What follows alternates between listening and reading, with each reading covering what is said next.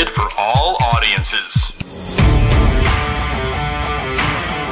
Welcome to the South Burbs Hitmen podcast with your hosts, Joe Mandel, Steven Zimmerman, and Vinnie Parisi. We're bringing you the White Sox coverage you need from the perspective of true Southsiders. Grab your Comiskey dog with an ice-cold beer and meet us in section 155. Everyone get on your feet for your South Burbs Hitmen. That ball hit deep. Way back. You can put it on the board. Yes. Jimenez in the air. Left field. He's your hero tonight. Thanks, Cubs. Over the head of Jenks. Uribe charges throws. Out! And the White Sox have won the World Series. Alexei! Yes! Yes! Yes! Yes! Yes! History! A perfect game by Mark Burley, and what an unbelievable play by Dwayne Wise. First pitch starts now.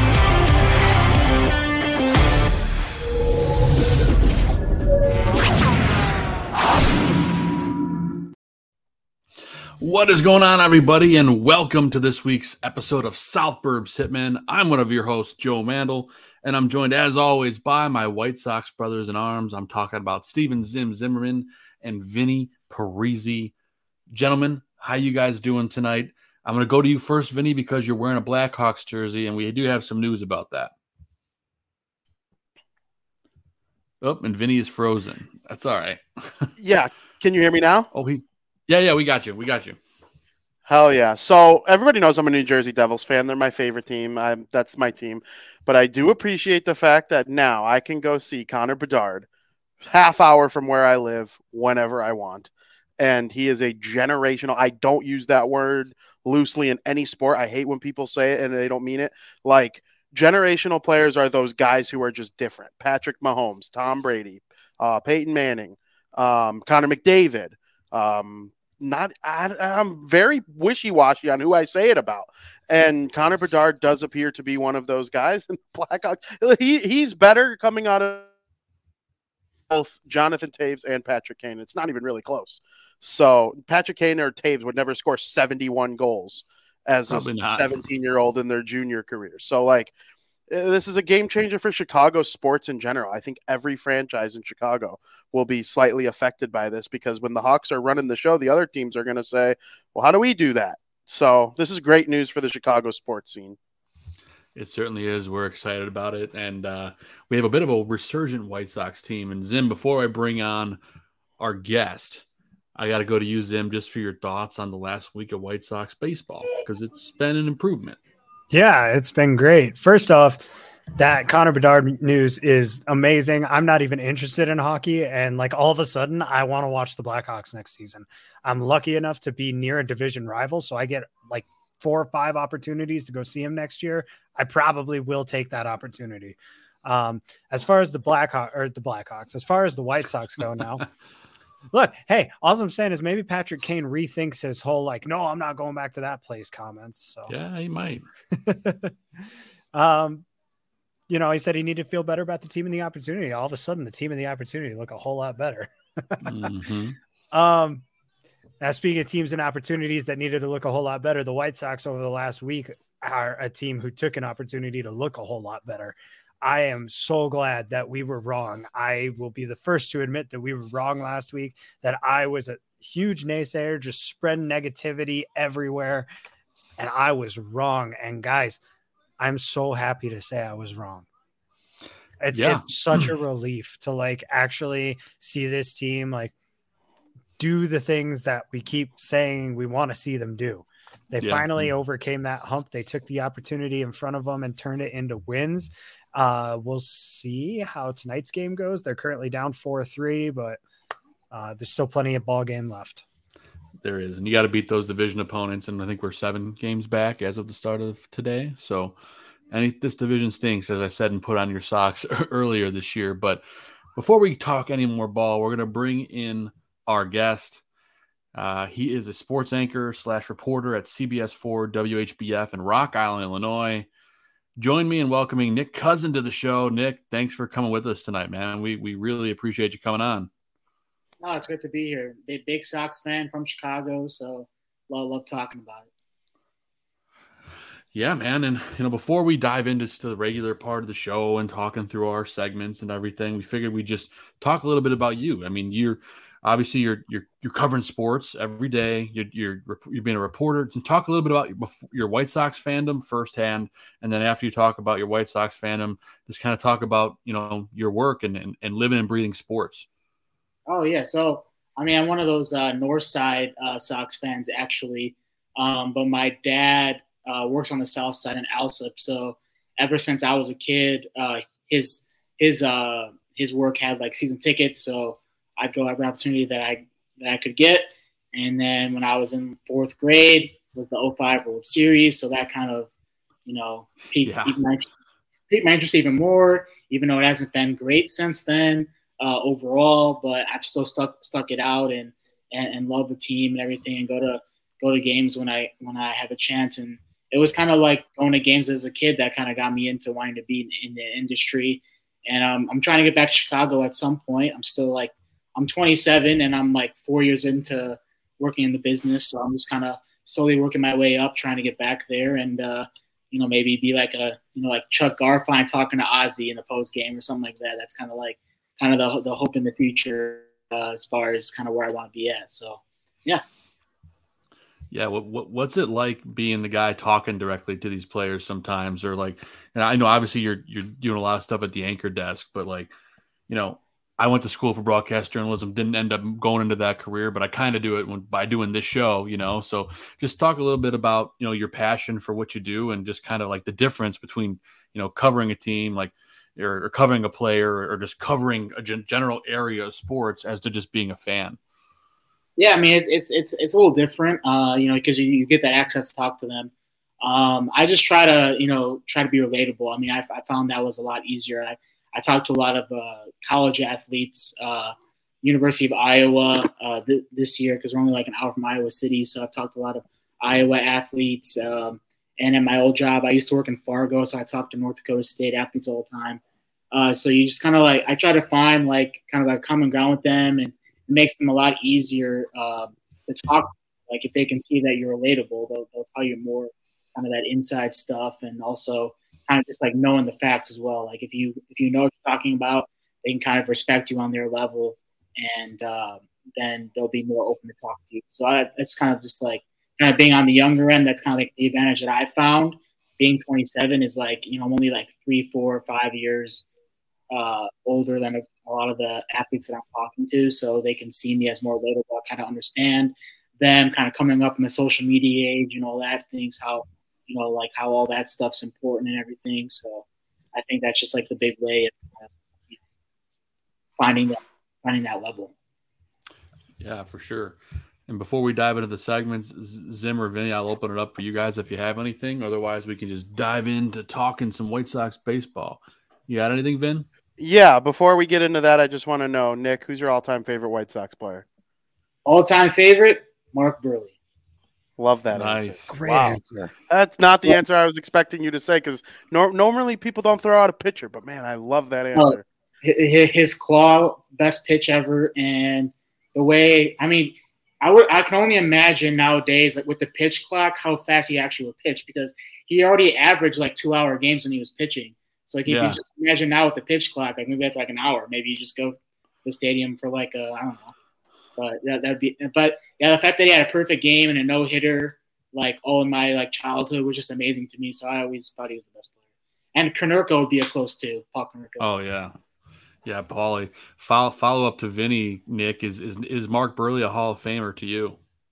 I mean, I would put him in as a White Sox fan, but I don't know if a lot of the writers would agree based on how a lot of these other players are going in. So yeah, I don't know. But I mean, if Chicago media was voting, I for sure think he'd go in for definitely.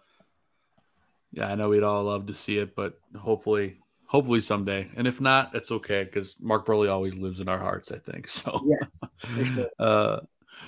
Zim, you got any? Oh yeah, go ahead. I'm just shooting this one out to the whole crew. What does it take to make the Hall of Fame? I mean, guy's got a whip under 1.5. He's got a career WAR of almost 60, over 200 wins. Like, how's that not good enough? I think it is. It's just it is. You got to be better than everyone out there, right? Well, I've always said I think out of the 4 major sports, the MLB's just a tad bit too stingy for my liking. I'm a stingy Hall of Fame guy, but I think the MLB even takes it farther than me. And I think the NFL and the NBA are a little more cumulative stats get you in, like Phil Rivers and Eli Manning are probably going to be Hall of Fame. Mm-hmm. Green and Blake Griffin are likely going to be Hall of Famers in the NBA, where like, you know, I probably sound like a hockey homer right now, but I think the NHL is the closest to getting it right in terms of their average input into the Hall of Fame. It's normally 2 or 3 guys a season and 1 builder and then 1 female hockey player. I think they probably get it the closest to being right, but it's not a perfect science at all. As a non-hockey fan, I would actually completely agree with you on that. I hate the fact that the NFL feels like they have a minimum amount of guys that like they have to put in every year. It's like it almost starts to make it feel a little watered down. You know, not to say that the guys who are in there are great, but the fact that like Doug Pearson isn't in there, it's like how. At any rate, that's a totally irrelevant tangent. I was just curious, you know, what you guys think it would take, and sure, I don't know. The fact that the MLB writers can't vote, they can't vote like usually more than 1 or 2 guys in, kind of makes me doubt the fact that Burley doesn't get it. Well, That's and then the fact that point. Who was it? Was it Ken Griffey Jr. was 1 vote shy of a unanimous decision just because one guy decided he didn't want to make Ken Griffey Jr. the first unanimous decision, and it's like, but how is Derek Jeter that much better? Like, come on. He's not.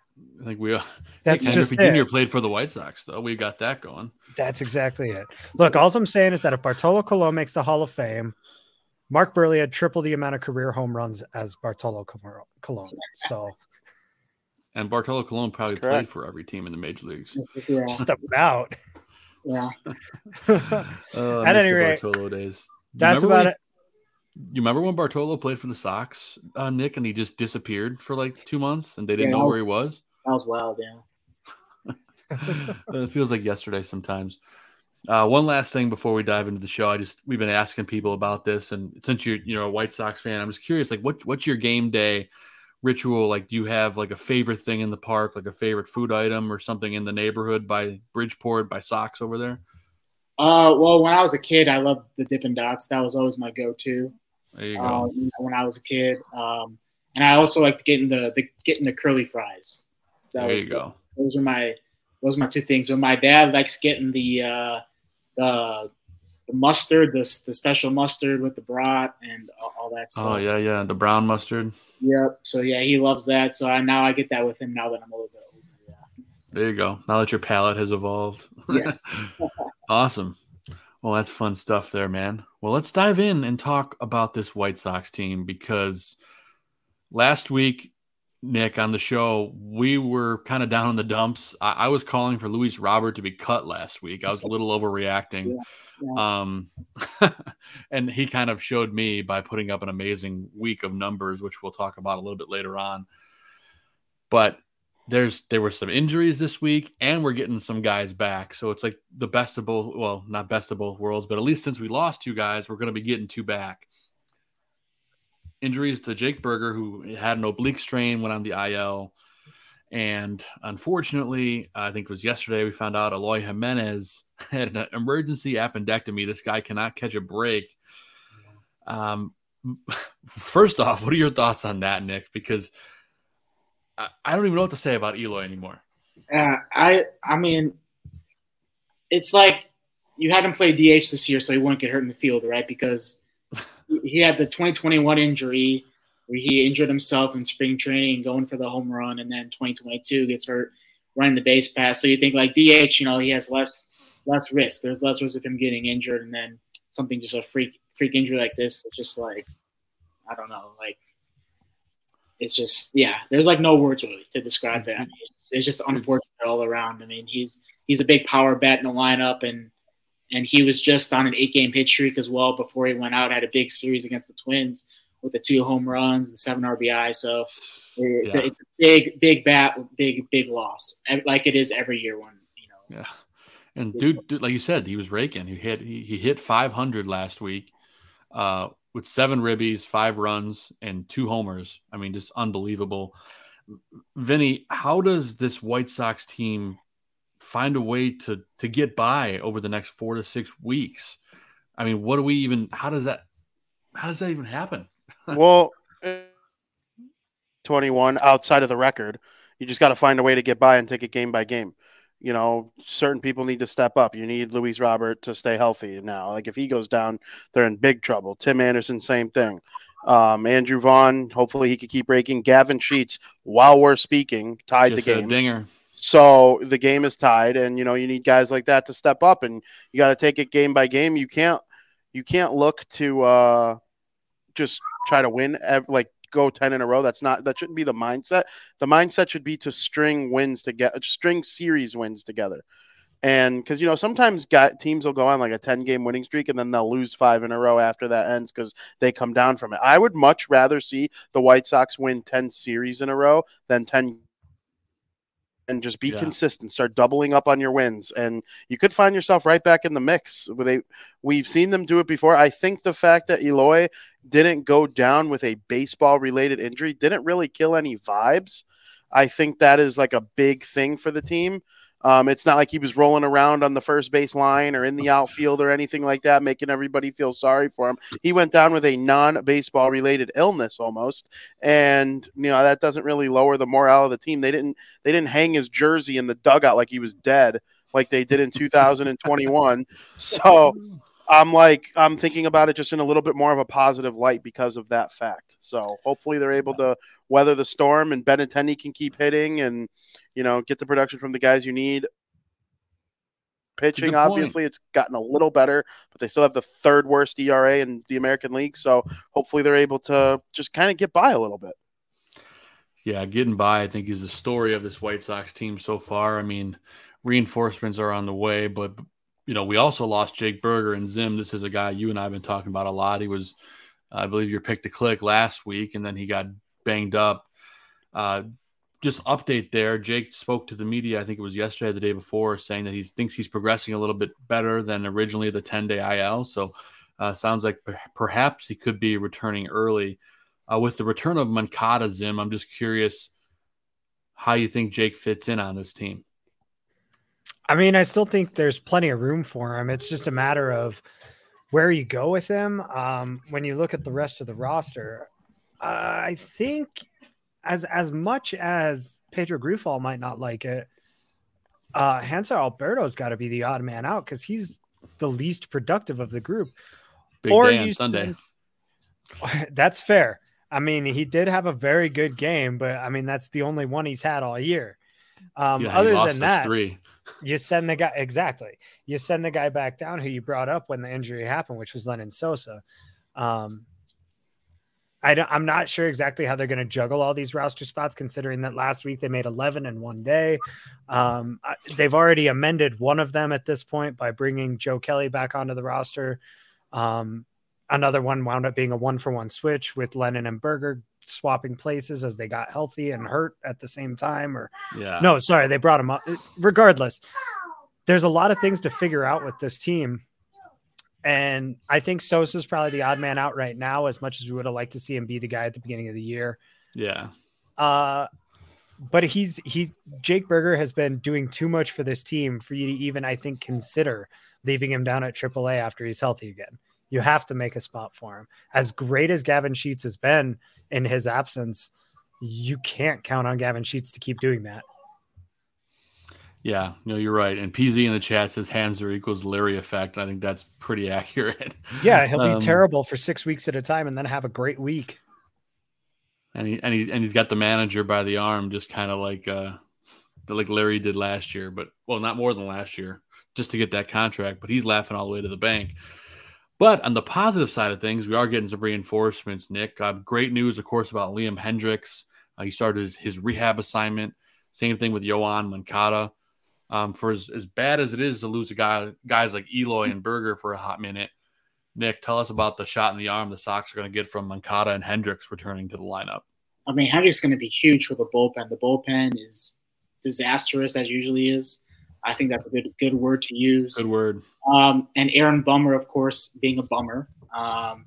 It's like over 8 ERA, and then I wrote down some other things.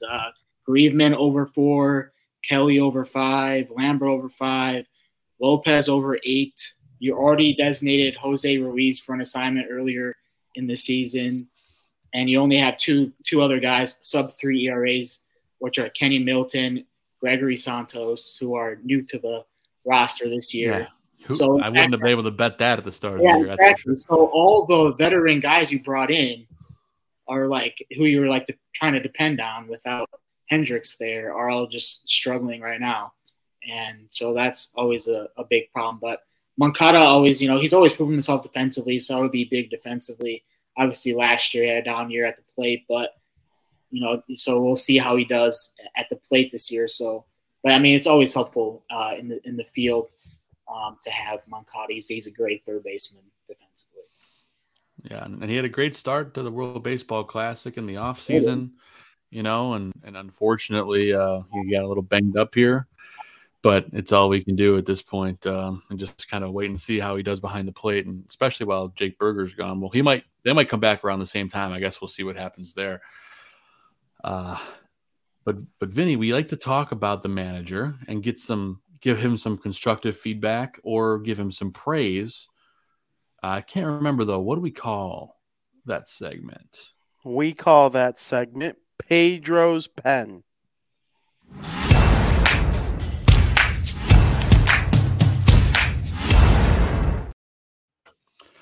Yep, it's that part of the show where we talk about the week that was and the job that the manager did in his bullpen. And I will say, in my opinion, this is the best week we've seen out of Pedro Grifol. It started all off a week ago, well, a little bit more than a week ago, when Luis Robert dogged it going to first. He benched him for that game. He benched him the next day, and they got it done. Adam Hazley came in. He won that game almost single-handedly. I mean, he went, I think, 4 for 4, and he got on base 5 times. Unbelievable. And after that, it kind of lit a fire under this team. They had that big comeback win. It gave us a lot of momentum. The bullpen management this week has been a lot better, in my opinion. Great for the most part. I don't want to say perfect because there's no such thing. But the week that was, Vinny, just curious what you think about Pedro's performance this week. Yeah, I thought, it was always hard for everyone during the 10-game losing streak. Man, 10-game winning streak. I know I said I would rather 10 series in a row, but I still would sign up for a 10-game winning streak at the end of the day. Yeah, it's hard to handle that. You're going to take criticisms. There's going to be mistakes. Everybody's gripping the bat a little bit harder. Everybody's, just a little less loose than they normally would be. I think if that situation has to happen, it was handled okay. But, again, injuries are going to keep piling up on Pedro Grifol. I'm a lot less out on the whole thing than I was even the last time I was on the show. They've won 5 of their last 7 games, and, they're tied right now, trying to make it 6. I think that the lineups have been a little bit better. I feel like there are less boneheaded decisions made lately, especially now that they got Diekman out of there. They got Ruiz out of there, 2 of the guys who were just consistently awful. And they were different than like Bummer kind of awful. There's a lot of bad luck associated with Bummer's awful because of the fact, sometimes you need really good defense behind Bummer's type of pitching, and the White Sox obviously don't have that. Ruiz and Diekman were just bad.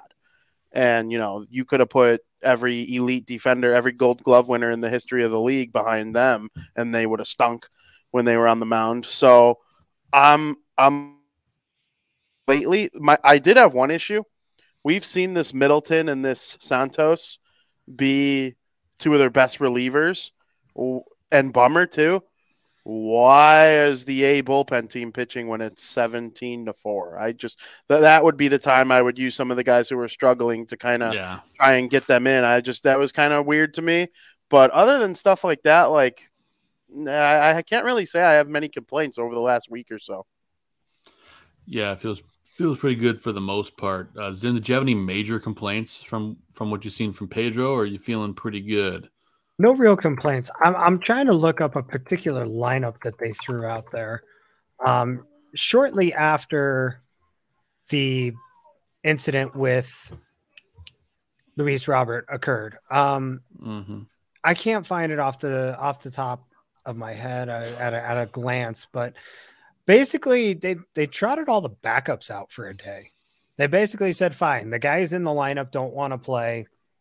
Sit down. It was the Sunday lineup when they came back. It was. Yeah. I was there. Adam Hazley, Gavin Sheets, Romy Gonzalez, Lennon Sosa got a start. I mean, that's when Romy Gonzalez dropped that fly ball. Yeah.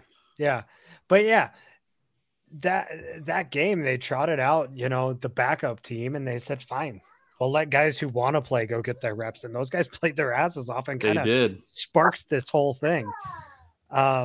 So it was pretty cool to see. It's nice to see Pedro, despite looking like a rookie manager a lot this season, using some of those basic veteran tactics that seem to work. I don't know if you guys play Madden or the show or anything, but you ever play in like your Diamond Dynasty or your Ultimate Team and your players don't play so good, so you bench them, and all of a sudden it just feels like they play better, even though it's a video game. Like in your head, you're like, screw these guys, they're not getting the plays. I'll take care of it with somebody else. That's right. It's the most basic trick in the book, but it seemed like it worked. So props to him for that.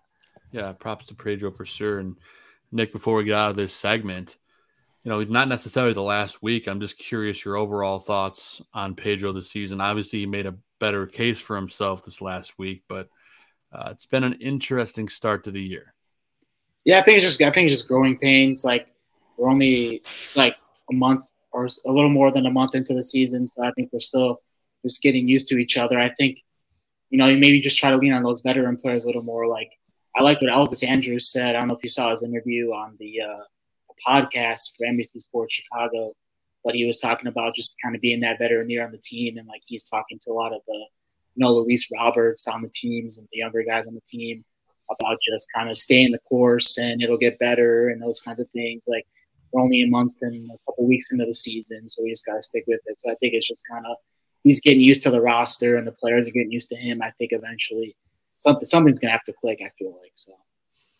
Yeah, something's got to give, and it kind of feels like that turning point was last Sunday, and this team, they seem like a different beast. So I'm hoping that that's all it took is a little fire. Hopefully we can make some work, win a series again against the Royals. The Royals are bad. We have to beat the Royals if we want to win this, come close to this division. So if we don't, I said earlier today, if they don't take 2 out of 3, this is a failure of a series. So hopefully they don't make me eat my words. Maybe they can do a sweep if they can pull back this comeback. Tied still. Dylan C's been a little shaky lately. I'm a little worried about Dylan. And again, it's impossible shaky to be that good all the time. I know. Every single year. He's had 3 great years in a row. And when I say shaky, it's just compared to his track record. His command hasn't been exactly what it was the last couple of years. It could totally get there, and he's good enough to win. That's why it's a positive, like not a positive, but it's not panic button worthy, Joe. You nailed it. It's command. It's not the stuff doesn't stink. It's the command of the stuff. And that's always something that could be worked on easier than if your stuff's terrible, then you have a problem. You got to work on that takes, a long time to overcome. You can have your command on or off any day. And the fact that this is the tough Dylan Cease, he's been the White Sox second best pitcher. So, hopefully it's able to be cleaned up. It will. Yeah. Although bummered. So. Oh God, what did I miss? What happened, Vin? Oh no! Michael Morrissey singles and Edward Olivares scored, so the Royals are now on top, 5-4. I feel like this is like every game I don't even have it on, and I can feel the anxiety already. Yeah. But that's part of is the king of allowing runs that don't get charged to him, man. And that goes to the bad luck portion of things too. This is very true, and I think it's safe to say that Aaron Bummer has been a bit of a dud this year. But let's dive into this week's Adam Dud of the week. You suck. You suck. Stupid. Lousy. No excuse. What a dud. What a total dud. Yeah, so this is the part of the show is where we rag on the guys that were absolutely horrible last week, or if there's one guy that particularly stands out to you statistics-wise.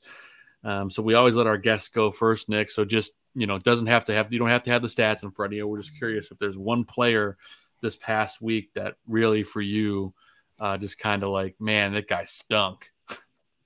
Oh, it was Hanser Alberto until these last two games when he hit the home runs in the Red Series, because he wasn't really doing much. And then Gavin Sheets as well. And then he had that big home run on yesterday's 17-run game. So those two really, but they kind of showed up a little bit in these last couple of games, but they were pretty bad up until this point. Yeah. Alberto had a bit of a rough go, and it may not get much easier for him, but he made up for it on Sunday, at least for the time being. So good choice there. Zim, who do you have for your dud of the week? Eloy's appendix. That's my dud of the week. Took out a guy who was really starting to finally swing it. He had two big bombs this week in big moments too. And for his appendix just to go out the way that it did really, really let the whole team down. They were really counting on that appendix to hold up through the entire season, at least until the All-Star break. And, start feeling that pain, go a little septic. You got to get the guy into surgery. So, yep, he's in recovery mode. So we'll see what happens there. And I initially texted you guys 4 to 6 or 6 to 8 weeks. It looks like it's actually only 4 to 6. And, depending on how quickly he heals, he could be even faster. Help Bryce Harper be out there by the end of the week. So we'll see how Eloy can do. Yeah, I'm trying to remember. I think it was Zach Wilson in his rookie year had an appendix burst like at the beginning of the season, and then he was out, I think, like 6 weeks in football. So factor that in, you're probably looking at 4 weeks in baseball, maybe, but you have to swing, which is tough mechanic. So we'll see. It's scary stuff. Vin, curious from you who you got for a dud of the week. Yeah, I'm going to give it to he gave up 4 runs on 6 hits. He had a walk. I mean, he just every single time he pitches. So Avengers getting the start, I get a little worried that, because there are a couple games where hasn't given up very many runs, but you're like hits. Like he just kind of seems like he was a bit fortunate that some of those real quick, hits Vin, didn't come at the beginning of that, you broke up a little bit. I couldn't tell who you said. I'm sorry. Can you hear me now? Yes, we can hear you now. It's like the Verizon commercial. Yeah. I just because it seems like every time he pitches, he gives up a couple runs usually, but it always seems like there's 6 or more hits against every single time. You guys are all smirking. Why? Sorry, because you have no idea who I'm talking about. You broke up at the same exact part where you said the name and everything else came through. It broke up twice in a row, and you're trying to say the guy's name. Michael Clevenger, long-haired, weird delivery-looking dude. That guy, Michael. Take context clues, guys. I got there.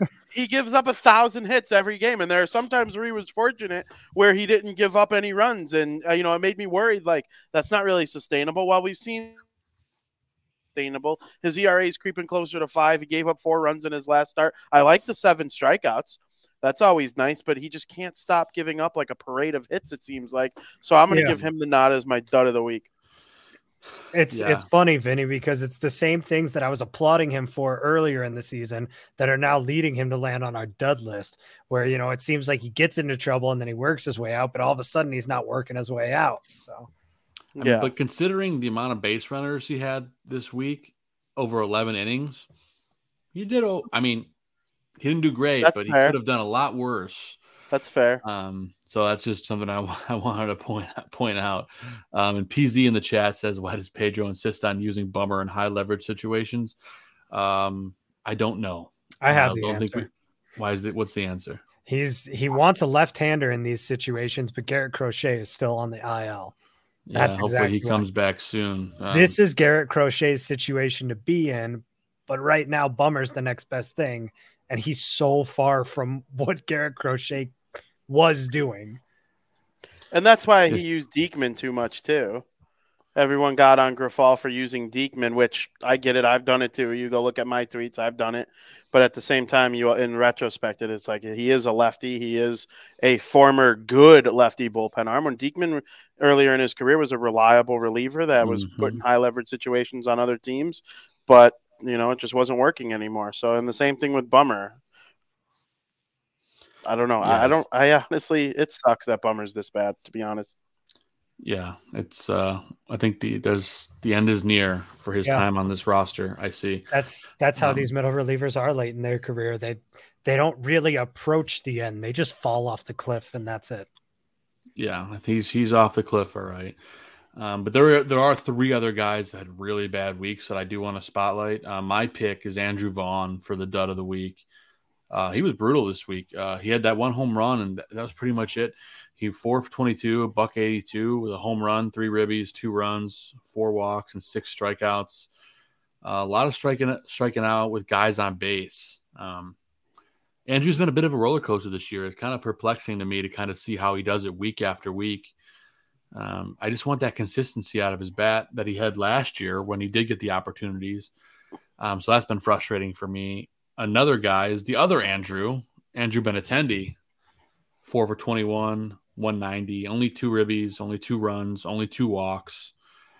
This is a guy who, again, has been pretty solid for most of the year. And considering how good of a week we had, that he had a down week, I mean, I guess that's a plus that we still won a bunch of games. But you would think, oh, no, the Sox game is getting out of hand now, guys. This is bad. It's 9-4 now. They're imploding as we speak. So where are we in the 6th? It's going to be a rough one, boys. But hopefully Andrew Benintendi can score 5 runs by himself. But I don't see that happening.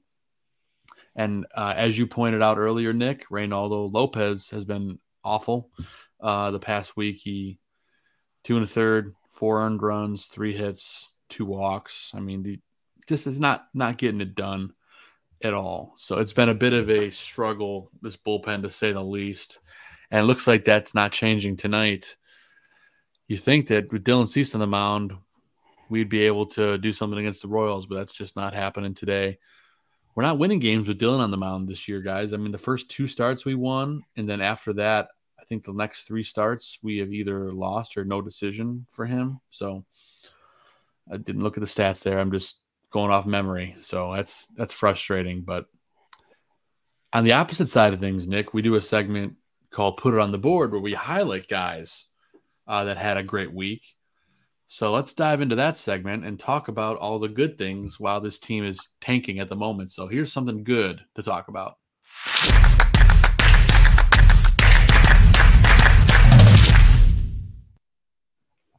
That's right. We were talking about the Put It on the Board player of the week, someone that just tore it up and had a really impressive day at the week at the office.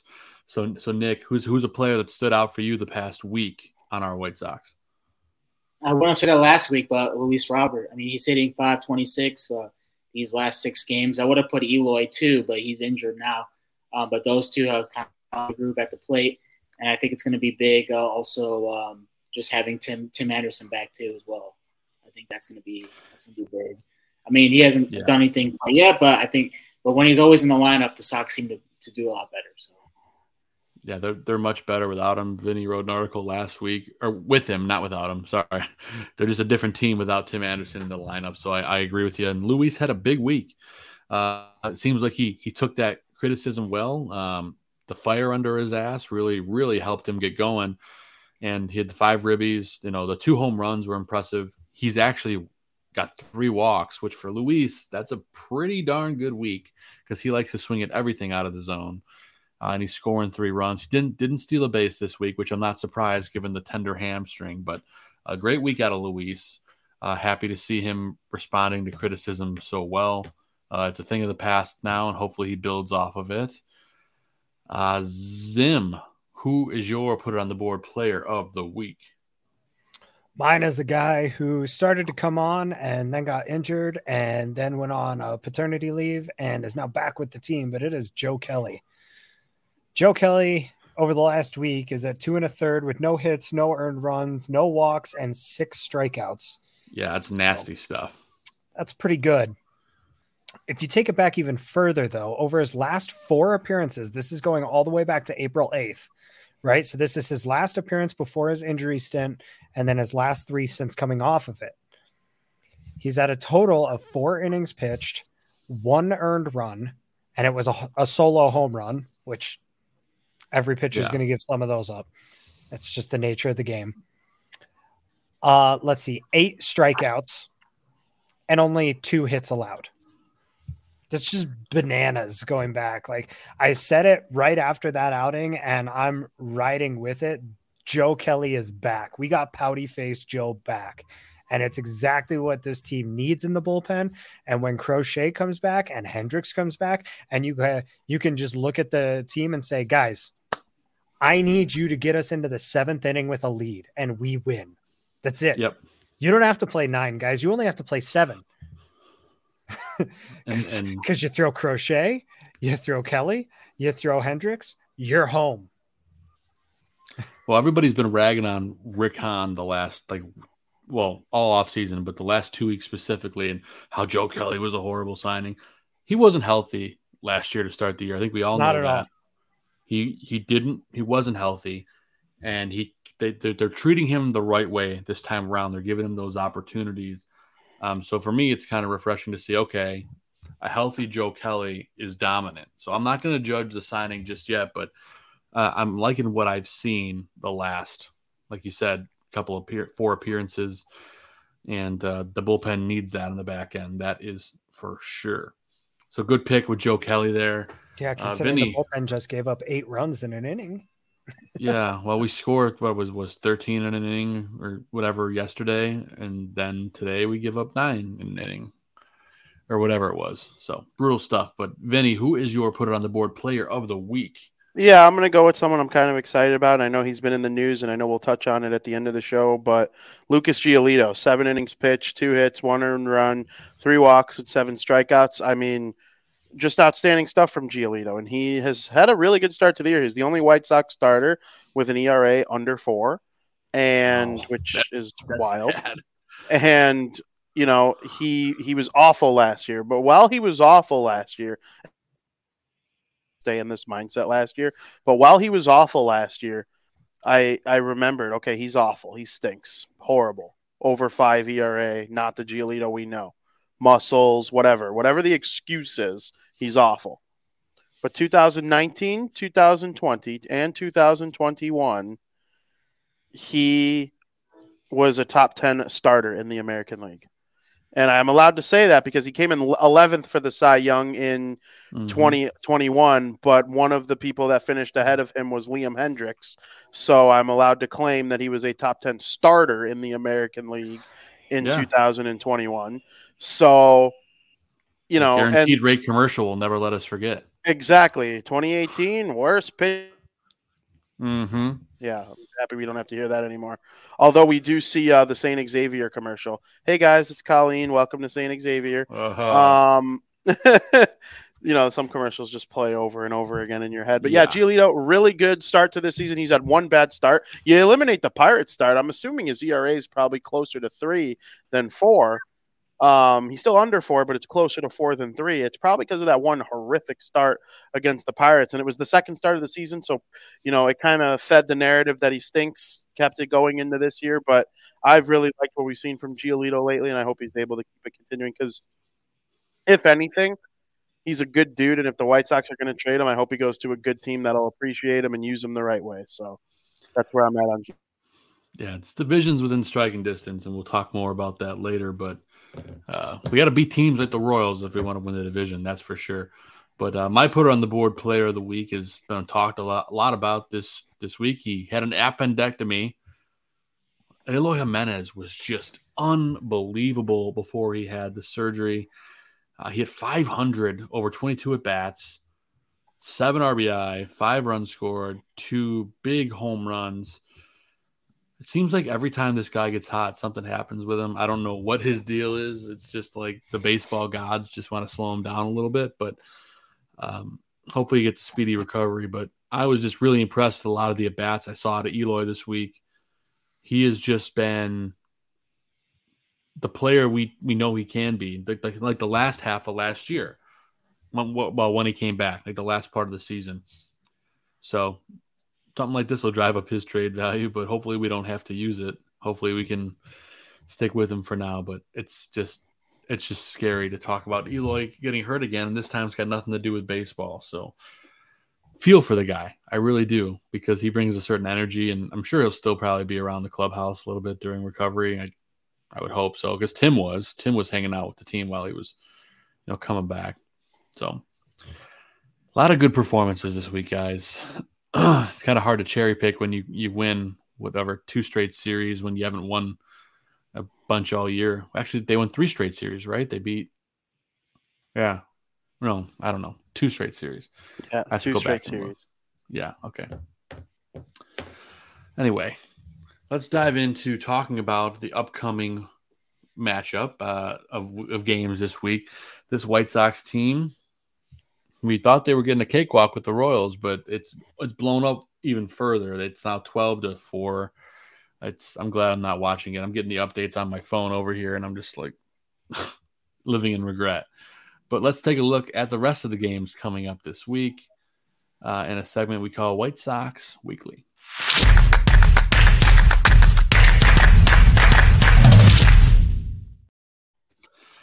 Yeah, so it's going to be a long week if we can't beat the Royals, but we have 3 more against the Royals after tonight. No off days this week. And then you get 3 at home against the Astros. The Astros I don't want to say that they're an amazing team at the moment, but they're certainly better than they were to start the year. Yordan Alvarez is just terrorizing the baseball. Jose Abreu still hasn't really woken up yet, but it will be his return to Guaranteed Rate Field, so that'll be something you got to watch on TV. But let's break down whatever pitching matchups are out there at the moment. So, really quick, Joe, still 0 home runs for Jose Abreu on the season?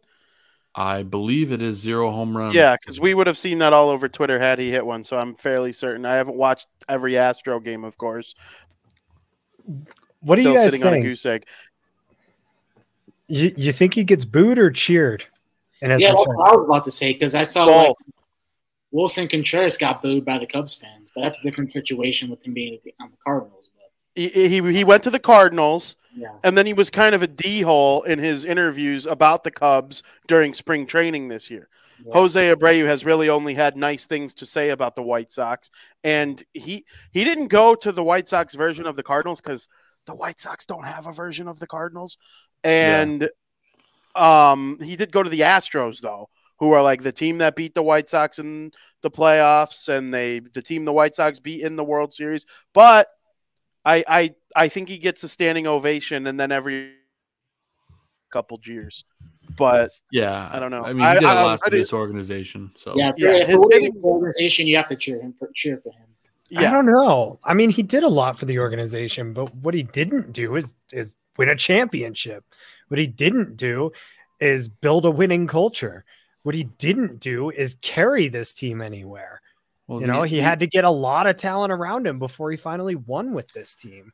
The interesting thing for me is that he never told his teammates that he was signing with the Astros, and they found out through like the media, which for me is just weird because apparently he had this close relationship with these guys. Yeah, I mean, wasn't he the big reason why like Yoan came and like all that and like exactly. So that's kind of bad to hear that. Yeah, so I think it's going to be a mixed bag. I mean, I would applaud him, but it's and he's on the Astros. People hate the Astros still for garbage can gate, but it's a lot to process for White Sox fans. And I just checked, Vinny, you are correct. He still has no home runs This point of the season, Jose Abreu is hitting .224 with 9 runs scored and 13 RBIs without a single home run. I'm betting 100 on a home run, anytime home run hitter, every single game at Guaranteed Rayfield. I will be stunned if he doesn't hit a home run at Guaranteed Rayfield. He will. He'll hit one into the bullpen, and it might even go on to the left field concourse. He might break Joe Borchard's record for home run distance. I think it was 490. So it might end up on the Dan Ryan, but I hope I'm wrong. But anyway, taking a look at the upcoming week, tomorrow you got our buddy Lucas Giolito going up against Jordan Lyles. It looks like they're going to get destroyed this game, so that's becoming a game that's becoming more important because they will be 12 games under 500 again if they cannot come back from this massive deficit today. I don't want to count them out because every time I go one way or the other team comes back. Like the Josh Naylor game last year, Nick, we were on air during the show where they were up by, 6 in like the 8th or something. And I said the game was over or whatever. And then, that game happened and it became a comedy of errors. So I try not to put too much judgment out there too early. Then going into Wednesday, Lance Lynn, who look at his ERA, 6.86, frankly has not been good this year. Probably one of the biggest disappointments on this team. He had that no-hitter going into the 7th a couple of weeks ago and just couldn't get out of it. Brad Keller has been a surprise for the Royals. I don't think anyone expected his ERA to be below 5. I sure didn't. And then our favorite guy closing out the series, Mike Clevenger, started off the season stellar, has not been as great lately, especially walking guys and just giving up a lot of hits. Brady Singer, though, has not been very good at all for the Royals, nor have really any of their pitchers. But if there's a day for us to score 20 runs, it might be on Thursday afternoon. So hopefully that's the case. Getting into the rest of the series, obviously there's no matchups officially announced for the series against the Astros, but it will be at the guaranteed rate. And if Dylan Cease is going today, that means he'll likely be throwing on Sunday, probably against the Astros. So going to be a fun series. I know everyone is looking forward to seeing Jose Abreu back home again, but it's going to be really, really weird sight to see. I know I, for one, am not mentally prepared for it. It was weird on opening day, but it's going to be even weirder, at the home stadium because it's just different, man. It hits you right in the feels. I know Andrew Vaughn will probably have a weird, conflicted day as well, especially because he's had a similar start of the season to Jose Abreu, although Andrew Vaughn does have a home run, so we can at least say that. But, Nick, we do just like they do on the pregame show. We do our picks to click for the week. Well, we figure out who's going to, hopefully predict the future on who's going to have a great week. So let's dive into this week's pick to click.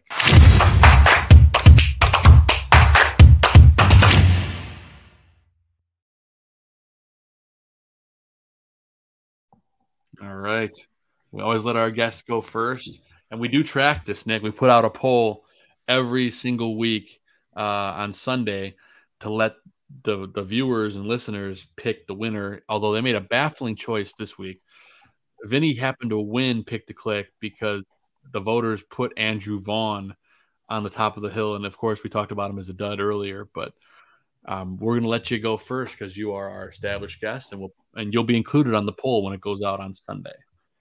I'll stick with what's going on right now. I'll pick Robert. Ooh, I like it. I was going to tell you after last week, nobody picked him because he dogged it the week before. Obvious choice to not pick last week. Yeah. Wish I did. Even then, I probably still would have lost to Andrew Vaughn because whatever reason the people are feeling him this week. But that's all good. So I love that pick. All right, Vinny, since you were last week's winner, you get to go next, my friend. Yeah, I have no idea why I won, and if you wanted to completely disobey the poll, I would totally understand. Like, the poll is supposed to be realistic. Like, if it's a close vote, and then, maybe we should change up the way we do that. Like, if there's a close obvious like top 2 guys, maybe we could run a poll, because that is BS. I was also thinking about like not attaching our names to it. Not that I'm anything other than the most hated person on this podcast, and I don't think anybody would vote for me just because of my name. But they did this. I don't know. It was just weird. I couldn't believe it, and so I'm sorry. It's good, man. We'll let the people decide. It's all good. Yeah, I mean, I get it. Andrew Vaughn was stinky, so I'm not gonna pick Eloy because he won't be there, even though that'd be nice. You could if you want. No, I'm gonna roll with a starter. I haven't done that in a while. I'm gonna actually take Lucas Giolito and hope that he could keep the good times going and give me a good pitching performance and throw me a chance to win again. Actually, this time. Yeah, legitimately. No, it's all good. You won legitimately because the people voted for you. So you're right. Maybe next week I won't put the names. I did it this week, and I'm like, yeah, that's cool. And then I'm like, you'll get a better response maybe without the names. So anyway, good pick. I'm hoping Giolito keeps it going. Zim, who is your pick to click heading into this week? This is a tough one this week, man. It shouldn't be, but it is. Only because I'm just so indecisive. Last week I mentioned Yaz, but he's actually not seeing the ball as well as I thought he was. So I'm definitely staying away from him. That much I can guarantee. Excuse me. Part of my gut wants to go with Adam Hazley. I don't know why. Just something's telling me like get gutsy about it. Didn't you win with Liuri last year? Yeah, he picked him and he did horrible, and then the next week he went off. That's I was a week off on my guess on Larry. Yeah. Do I do it, guys? Yes. Yeah, well, we'll go to the trusty old flip a coin.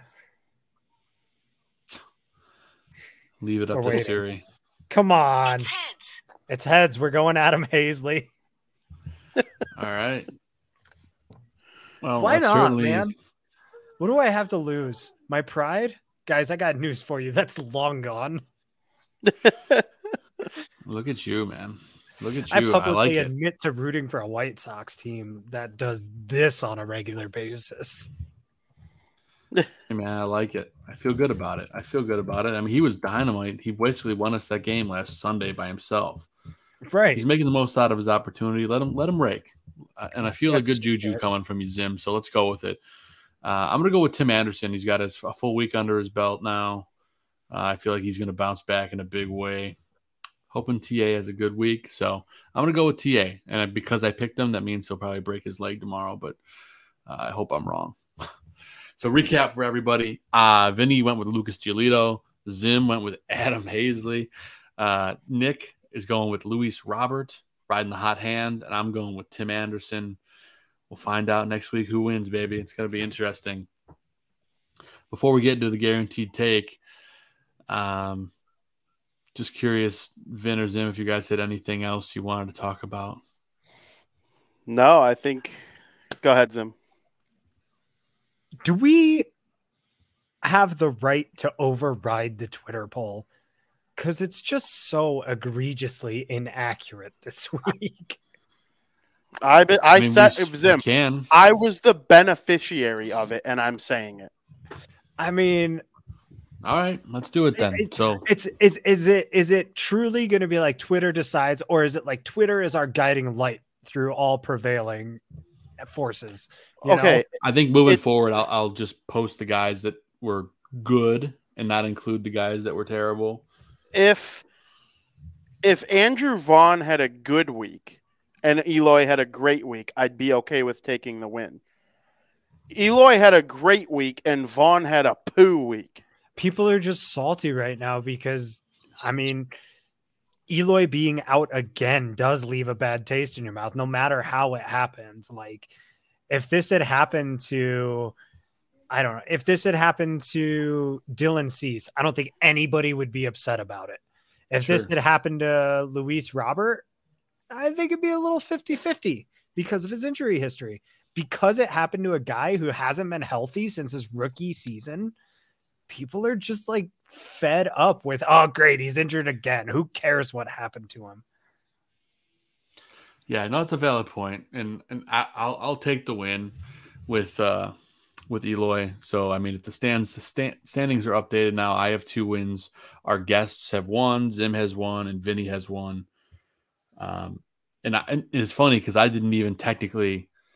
So our guest, I picked Tim Anderson last week, and then I reached out to Lamont Pope, who was our guest. I forgot to ask him on air, and he goes, "I'll take Tim." So by default, I went with Eloy. So I don't feel like I really earned it, but I mean, I guess in the grand scheme of things, I could have taken anybody else. So I'll take it. Why not? All right.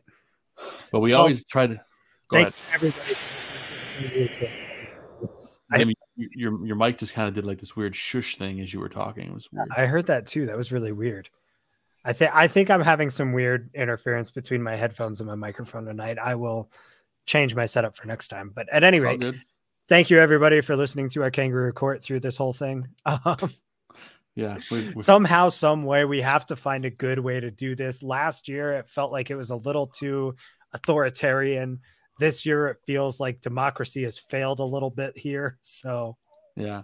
Well, it's the opposite of last year, because last year the winner always picked Dylan Cease because he was so good all year, and then they won every single week. So we're trying to change that up a little bit. But we like to end the show with a debate of sorts in a segment that we like to call the Guaranteed Take.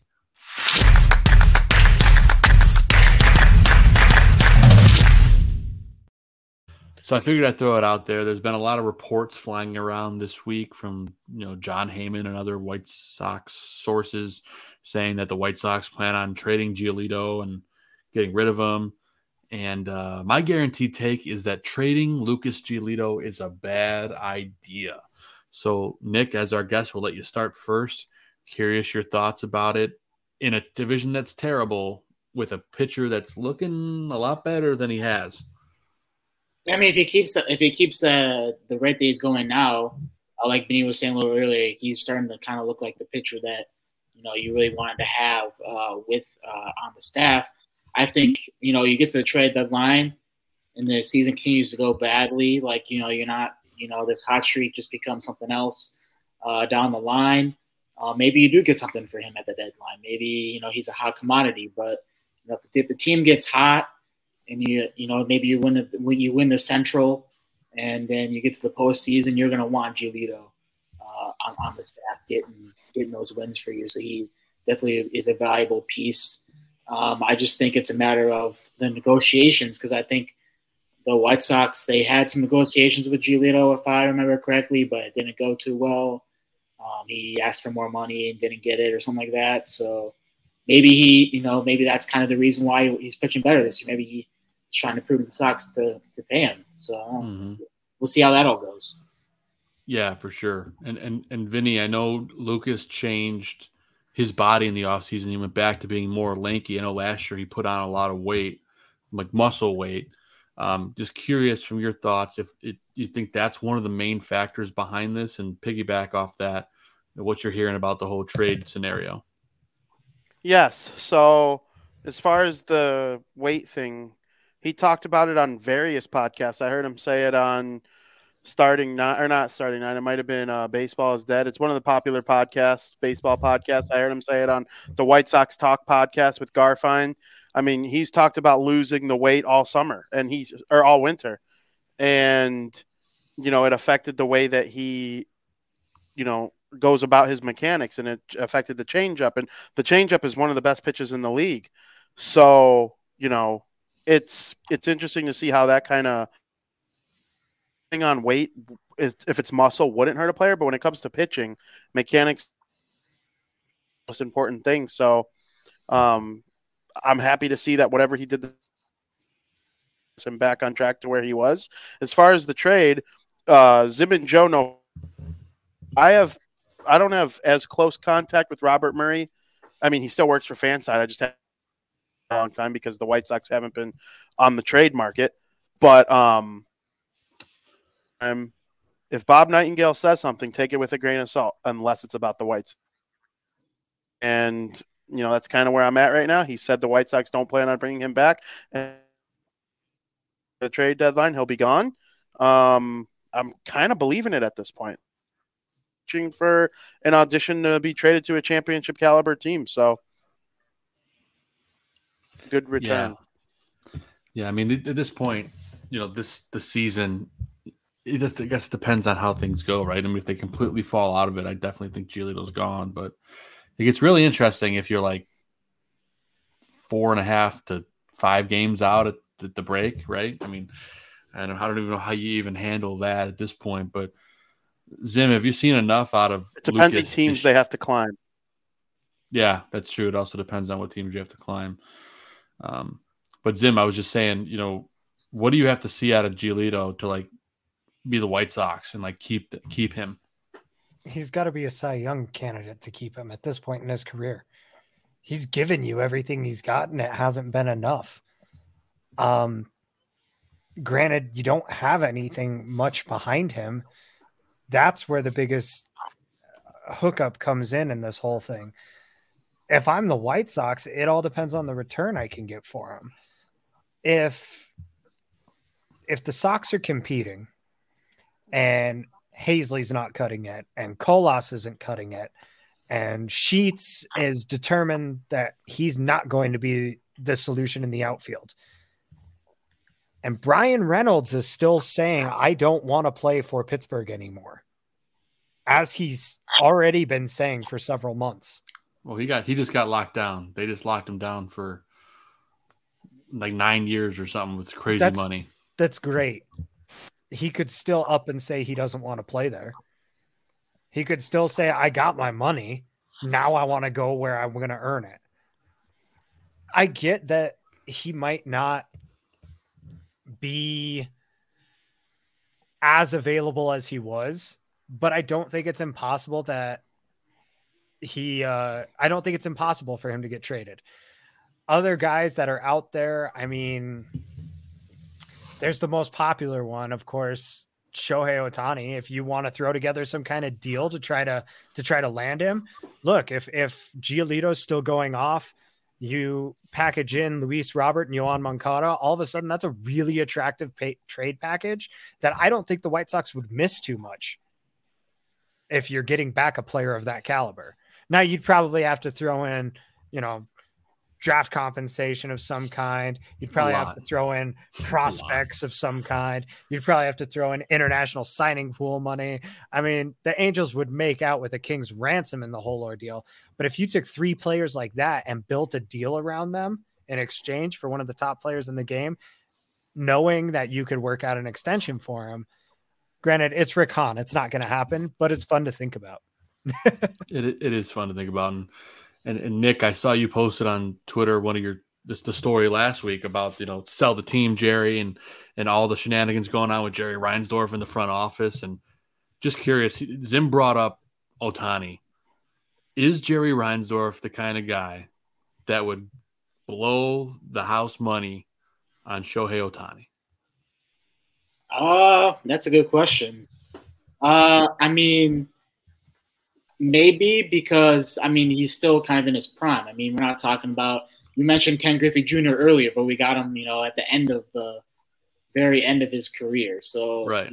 You're talking about a generational talent who's in the prime of their career. So it is possible. I mean, it's not like he's, having to draft Michael Jordan or anything like that, Right. But it's, I wouldn't rule it out. I mean, it would obviously, who doesn't want Ohtani? I mean, it doesn't matter what team it is, but who wouldn't want him?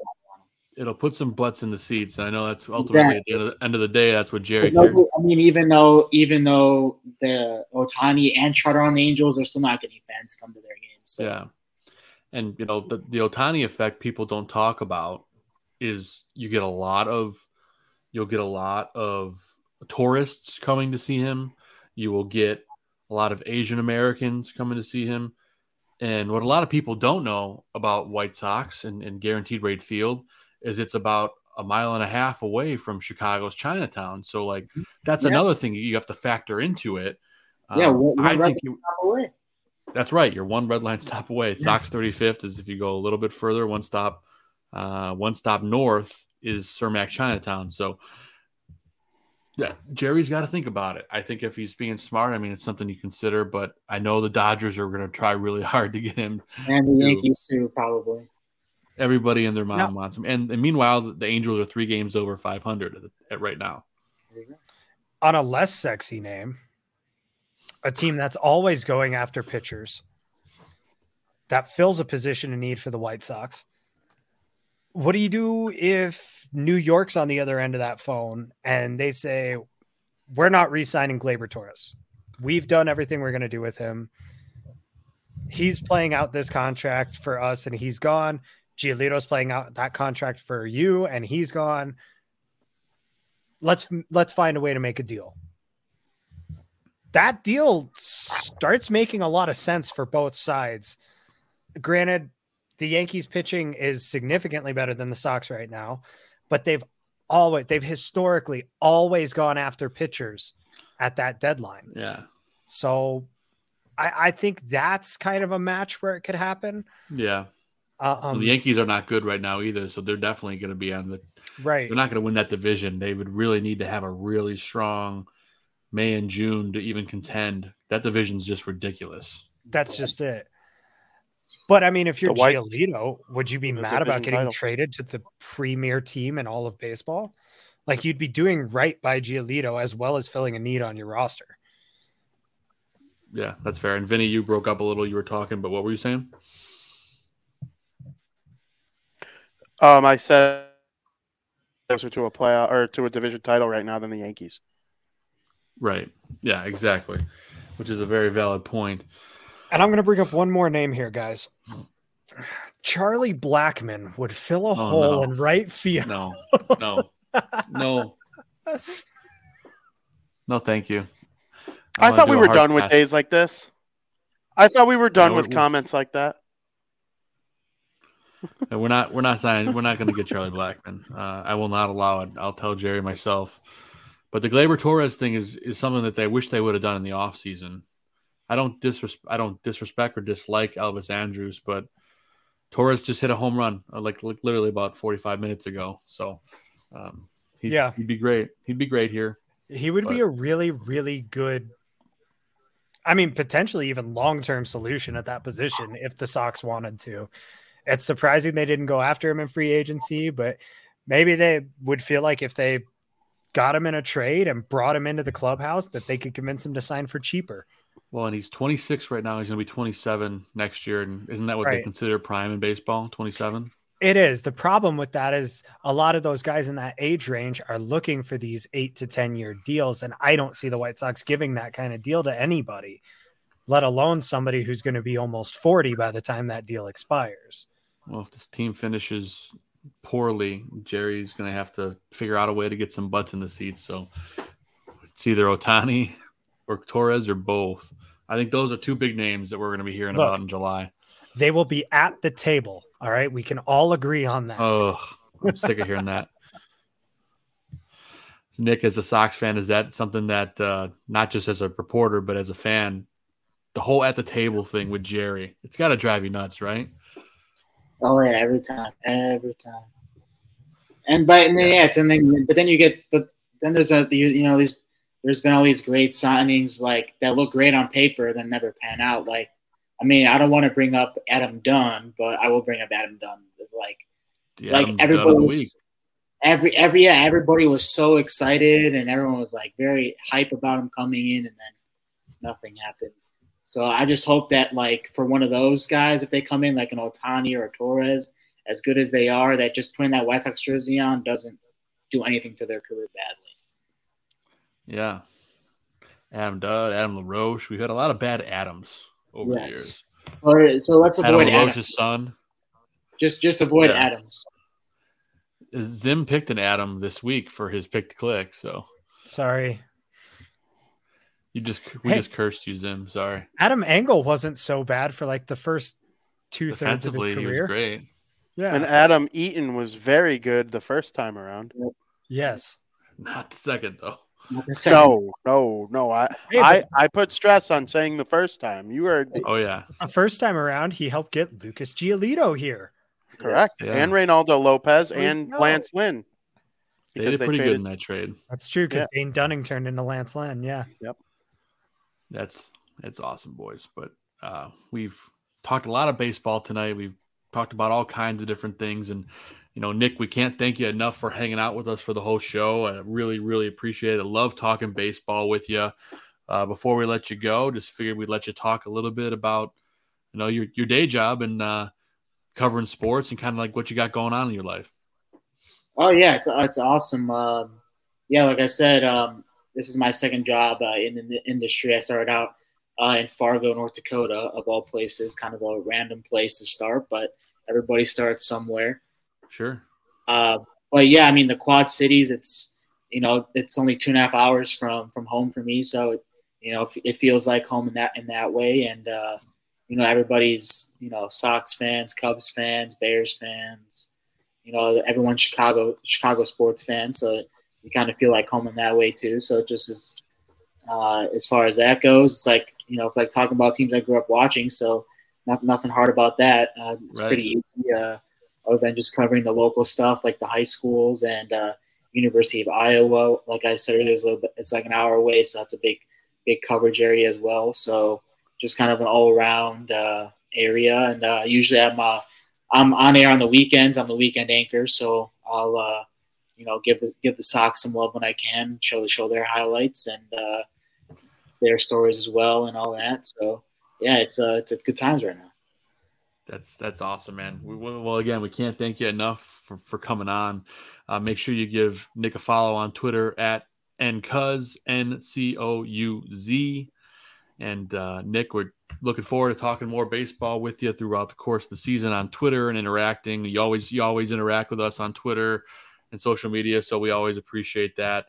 And most of all, we're hoping that we'll talk again later in the season and maybe have you on when these guys are, making that push. And if we're talking about the playoffs, maybe it's not a great division, so it's not out of the realm of possibility.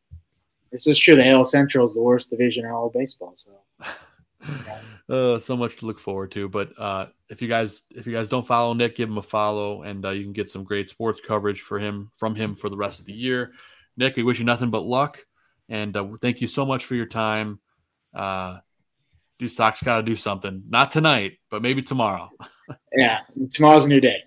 Tomorrow is a new day, that's for sure. But Nick Couzin, everyone. Nick, thank you so much, and we will talk to you again later on this year. Awesome. Thanks, guys, for having me. All right, have a great night. Thank you, man. Thank you, Nick.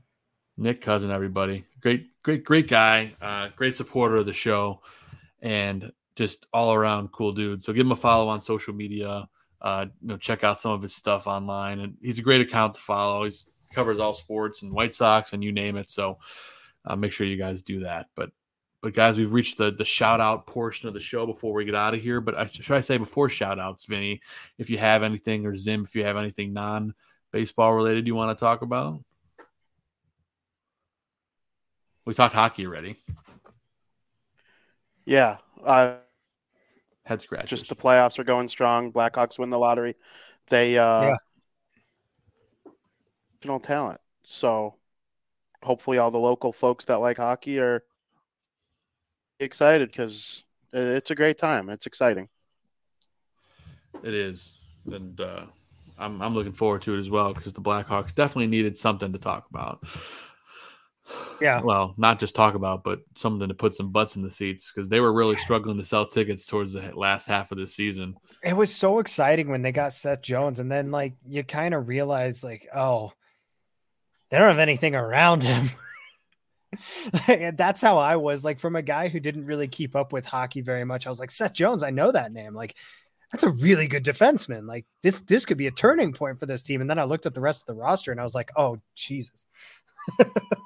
So yeah, and it's crazy. You're they added Seth Jones though, and looking back, I think to myself, I wonder what had the whole Kyle Beach thing not happened, because they started 0-9 and came out, and it was on all the players had to talk about, and it was just everybody. But looking back, they did have Taves, Kane, Brandon Hagel, who's been sick with the Lafferty, Seth Jones, Tyler Johnson, Alex DeBrincat. What could have been had that whole thing not happened and made them start 0-9. Now they have something to actually build around. Well, and the Blackhawks, we all knew that they did it when they did it, but it really sucked to see the way that they got hamstrung with the contracts of Taves and Kane, because they had to pay those guys. You can't not pay those guys. That they would have been run out of town if they hadn't taken care of those two. They literally, the two of them, with a little help from Marian Hossa and Corey Crawford, brought 3 titles to Chicago. So you had to take care of them in some way, shape, or form. But then just to see so many promising young players come through Chicago and have to be let go over these years, our Panarin's one of the big ones that comes to mind. DeBrincat is another one that wound up in that category. Who's the defenseman? Hjalmarsson wound up in that category at a certain point. There was another defenseman that I can't think of off the top of my head, another single-digit guy. I think so. But just, we saw. Oh, and then who's the other guy? The guy who actually came up and played before Panarin. But you guys know who I'm talking about. Just there's so many of these guys you can't even remember and count them all, and they're all still in the league being productive. Or are you talking about the defense?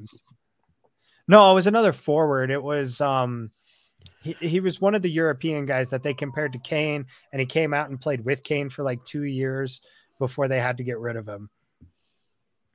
There was Kubalik. There was it was Teuvo Teravainen. Teravainen, yeah, he's sick. He's a great player for the Carolina Hurricanes. Yep. And that's the other thing. Look at all these guys now that the Blackhawks had and had to let go through this dynasty that they built. They're all still not just productive, but how many of them are in the playoffs right now? It's a decent number. It's not a negligible number. We can at least say that much. And this is from somebody who doesn't really follow hockey anymore. I stopped following after 2018 when it became apparent that the Blackhawks were no longer relevant. So yeah, it's exciting. It's fun to see people being excited about the Blackhawks again. And, it's estimated that they've sold in the first, what is it? It's been about 2 hours not since he's been drafted, but since they've won the lottery. It's been estimated that nearly 2 million season tickets have been sold in the last 2 hours. Wow. Yeah, people are excited.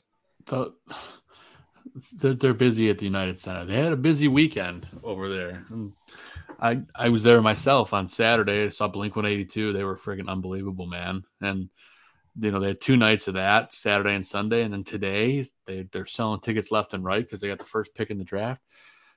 Just crazy times here in Chicago. But yeah, I don't really have anything else I particularly want to talk about other than the Blink concert was awesome. So I posted a clip on Twitter for any of our listeners that are viewers that are Blink fans. I posted Feeling This and then some banter between Mark and Tom and some classic stuff. So go check that out. It's on my Twitter at Joe Mandel, about a 5-minute clip. Good stuff.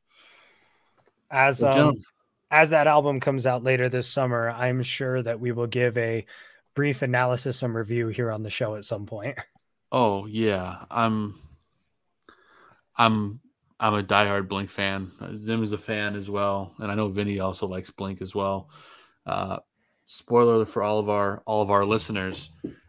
They're launching a new song. The single drops on June 2nd called More Than You'll Ever Know. And I'm assuming on that day, they'll also announce when the new album comes out. So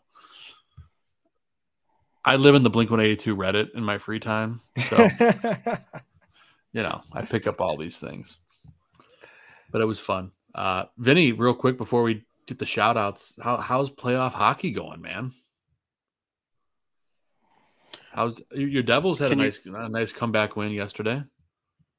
or 2 days ago, whatever it was. Yeah, so they've been outstanding. I know they lost the first 2 games of the series, but there's a clear home ice advantage in the series because of matchups. And Carolina Hurricanes have a player that you guys have guaranteed heard of before, Jordan Stahl, and his older brother Mark are also in the NHL. They standing 2-way game, and he's at home in Carolina. He shut down Jack in an incredible way. And then they get back to New Jersey when you have the line advantage.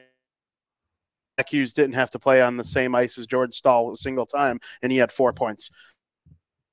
Next game, thinking that the Devils should be able to use the matchups to their advantage again and series up. And if they do that, anything can happen when it becomes a best of 3.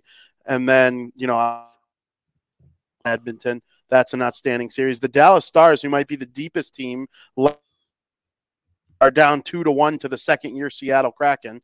And then the Toronto Maple Leafs they finally win a playoff series for the first time since 2004, and now they're down in the series to the Florida Panthers, who were the last team out of any of the 16 teams, and then they upset the Boston Bruins in the first round.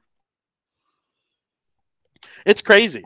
It's absolute madness. So I highly recommend people you come into Bar Down Talking Hockey and watch it every Wednesday afternoon.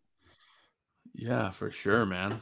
That's great stuff. And of course, you have Crosstown Crosstalk as well on Thursdays, right? And yep, Thursdays.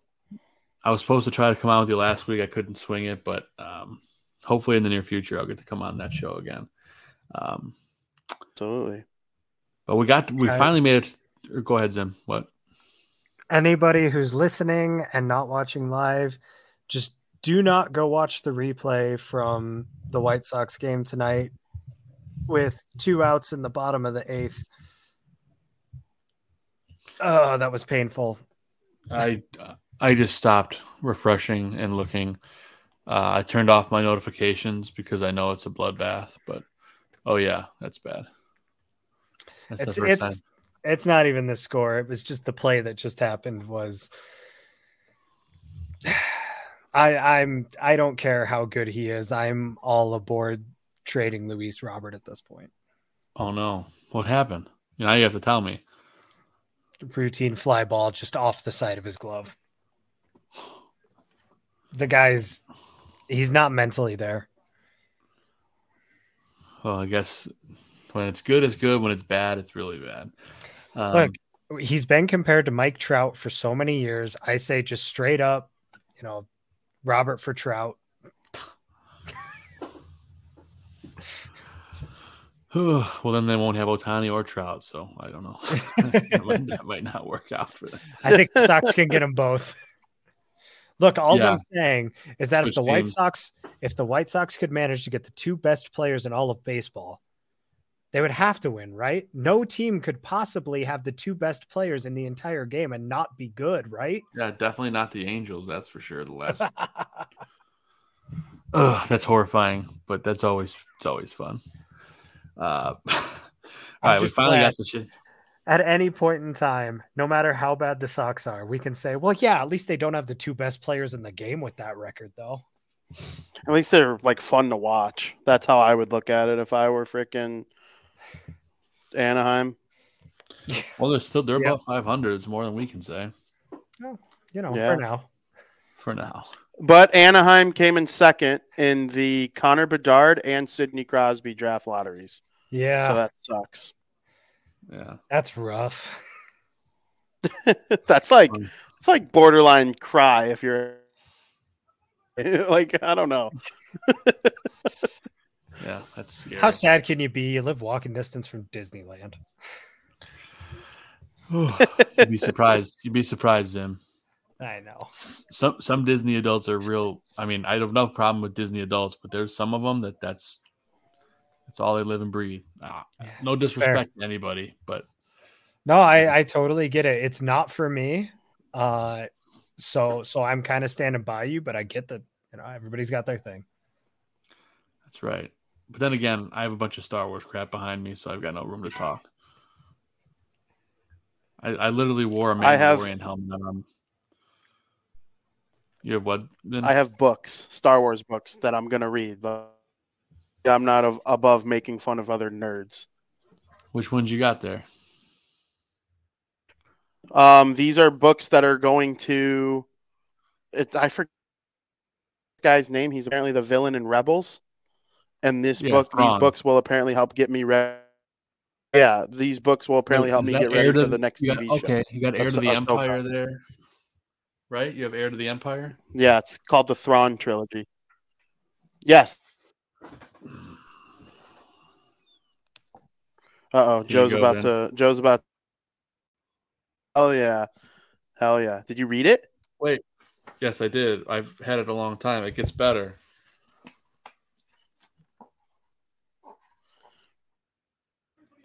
Very nice. Oh, whose signature are we talking? That's the author. It's Timothy Zahn. The author. Oh, cool. That's really cool. Hey, quick question for you, Star Wars. I can't wait to read it now that I know Mr. Joe. Question for you, Star Wars. That was the 20th anniversary edition. It's been longer than that. Disney Junior just announced, or Disney Plus just announced Young Jedi Adventures. Joe, I'm sure that you will have your daughter watching it. Yeah, probably at some point. Do you think that the series finale will be a crossover with episode 3? No. There will not be Jedi. Hey, why? Being murdered. That would be a really terrible way to end a kid show. That's like an intrusive validated, in my opinion. Just all I'm saying is if they start like season 7 and all of a sudden they're like, that's Master Anakin, it's like, all right, we know where this is going. We just end the show now. This brings me back to that scene in Revenge of the Sith. Master Skywalker, what do we do? Or whatever the line is.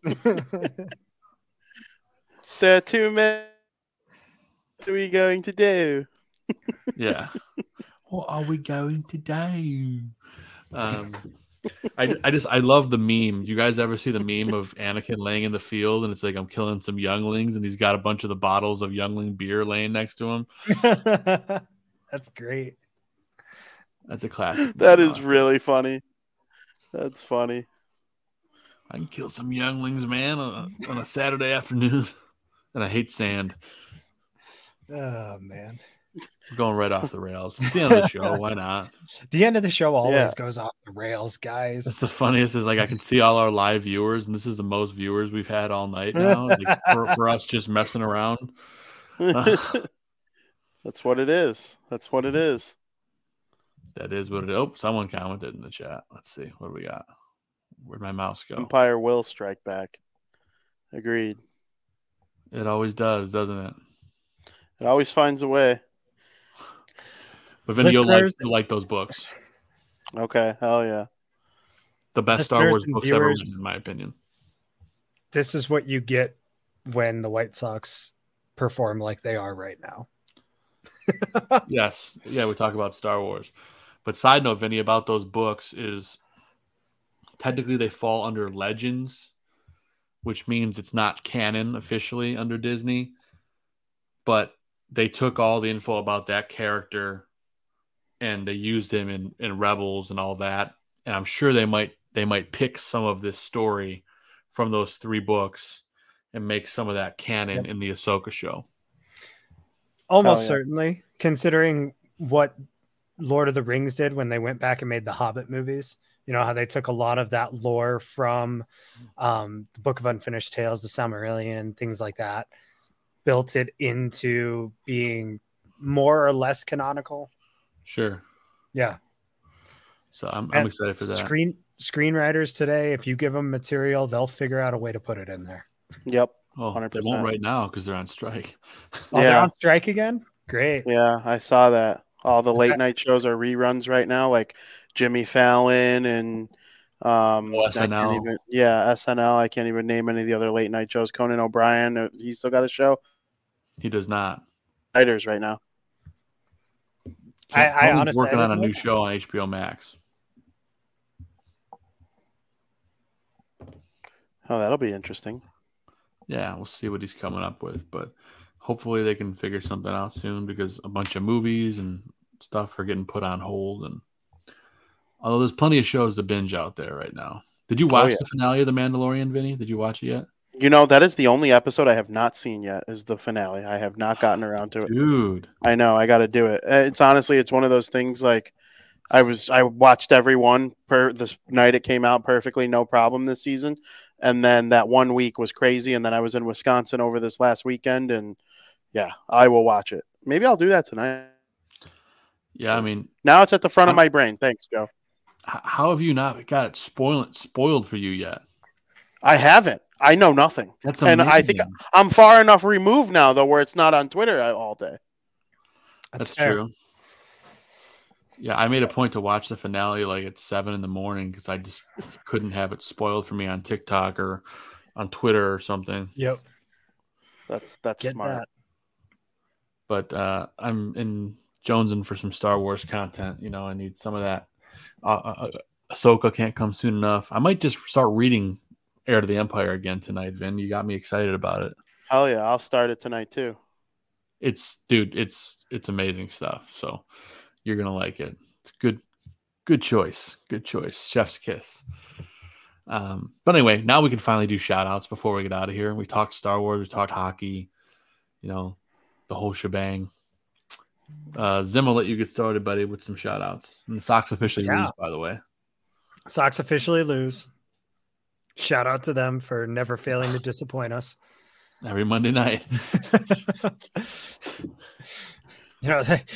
It's funny because nights that they're not playing, our viewership goes up. Our live viewership goes up. And it's like, wouldn't you guys rather hang out with us and enjoy this debauchery than just be disappointed in those? I like that logic. Guys, at least we have fun while we do it. I can't even say that the White Sox do have fun while they do it right now. But nonetheless, shout out to my local stores, my local various whatever shops that I go to, video game store, restaurants, card shops, everything of that nature. They've all been super awesome. The people there are always super helpful. They hooked me up recently with Red Dead Redemption on the Xbox 360. Classic game. Never actually played through it. I already bought the second one, so I was like, you know what? I got to give it a shot. The first one's probably my favorite of all time. Yeah. Well, that's the second one, technically. I'm really looking forward to playing it. It is. Yeah, I know. I'm really looking forward to playing it. Local card shop. Those guys have been super cool with me lately. I actually just won a drawing from them, and it turned into some really cool stuff. But more than anything, Cody and Sean, the guys who work there, have been really like almost friends to me through everything. I went in today to pick up some stuff. They asked me about the wedding and everything. They're genuine guys. They care about me. If you guys are interested in buying cards or looking into anything, it's Cheek and Dom's Awesome Card Shop or Master Breakers Ltd on eBay. If you're interested in, just joining a community of people who are not just interested in buying and selling and collecting cards, that's sports cards in particular. They don't really do Pokemon, Magic, Yu-Gi-Oh, anything like that, but sports cards. Genuine people who get to know each other on a human-to-human level and not just on a money level. It's not just $60. No, I'll give you 50. We meet at 55. It's like they work with they want to know how your day is going. They want to know what's going on with you. And I know I'm rambling, but just I think it goes to show the impact that it can make on a person when a local business takes that kind of time to get to know their customers and build that community rather than a customer base. It's not a shout out the name of the shop, Zim. Like I said, it's Cheek and Dom's Awesome Card Shop. If you're in the Denver area, if you are interested in purchasing anything online from them, they have a website. You can also find them on Facebook groups, Master Breakers Ltd, or eBay Master Breakers Ltd. Again, just super awesome guys. I think they're really worth the shout out. They are the owners of the shop are Chicago sports fans as well. So nice. always something to talk to them about. That's super fun. But yeah, in addition to that, again, as usual, shout outs to the family. They've been doing amazing things for me and my family, my kids, my wife, everybody is just awesome lately. Everything's been going super well. Can't thank everybody enough for being as great as they are. And, my boss and my coworkers, last week I didn't really get the opportunity because it was my first day back from everything, but not only did they handle everything while I was out for my wedding and my honeymoon, but they are just awesome people who are as real as it gets.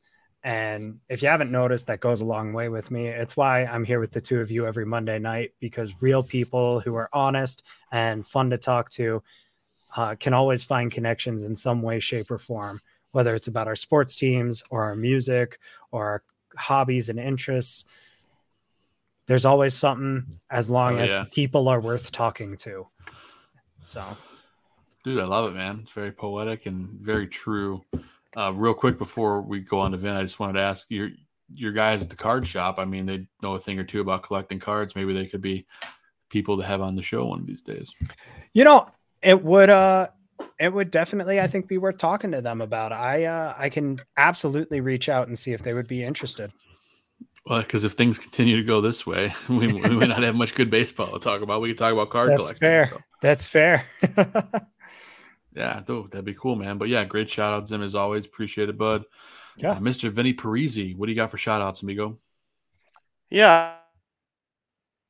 And her parents. They allowed me to bring my to their house in Wisconsin, and we got to go have a little getaway for a couple days. So that was